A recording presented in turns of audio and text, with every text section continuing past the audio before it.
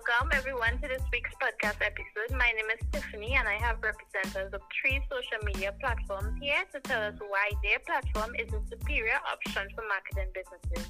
So please introduce yourself and tell us which social media you are representing. Hi, I'm Rima representing Twitter. Hi, I'm Jatia and I'm representing Instagram. Hey, I'm Susanna and I'll be representing Facebook. Great. To start this podcast, please tell us about each social media platform. Okay, so Twitter is a social networking service where users post and interact with messages known as tweets.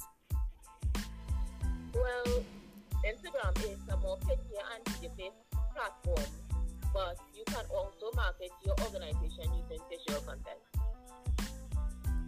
Well, Facebook is a great marketing platform since you can use videos, pictures, hashtags to market your business. Nice.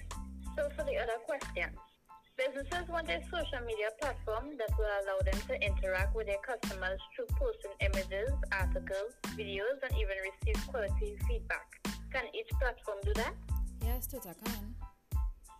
Totally, Instagram totally can do that. Of course, Facebook is more than competent. Wonderful. Now, Rima, what do you think is the best feature of Twitter that makes it stand out from the rest? I would have to say the certification feature is a certified feature that prevents scams and ensures businesses are legit. Javier, what do you think is the best feature of Instagram that makes it stand out from the rest? Well, the best feature when it comes to marketing your organization on Instagram is the swipe up feature. Have you all tried it?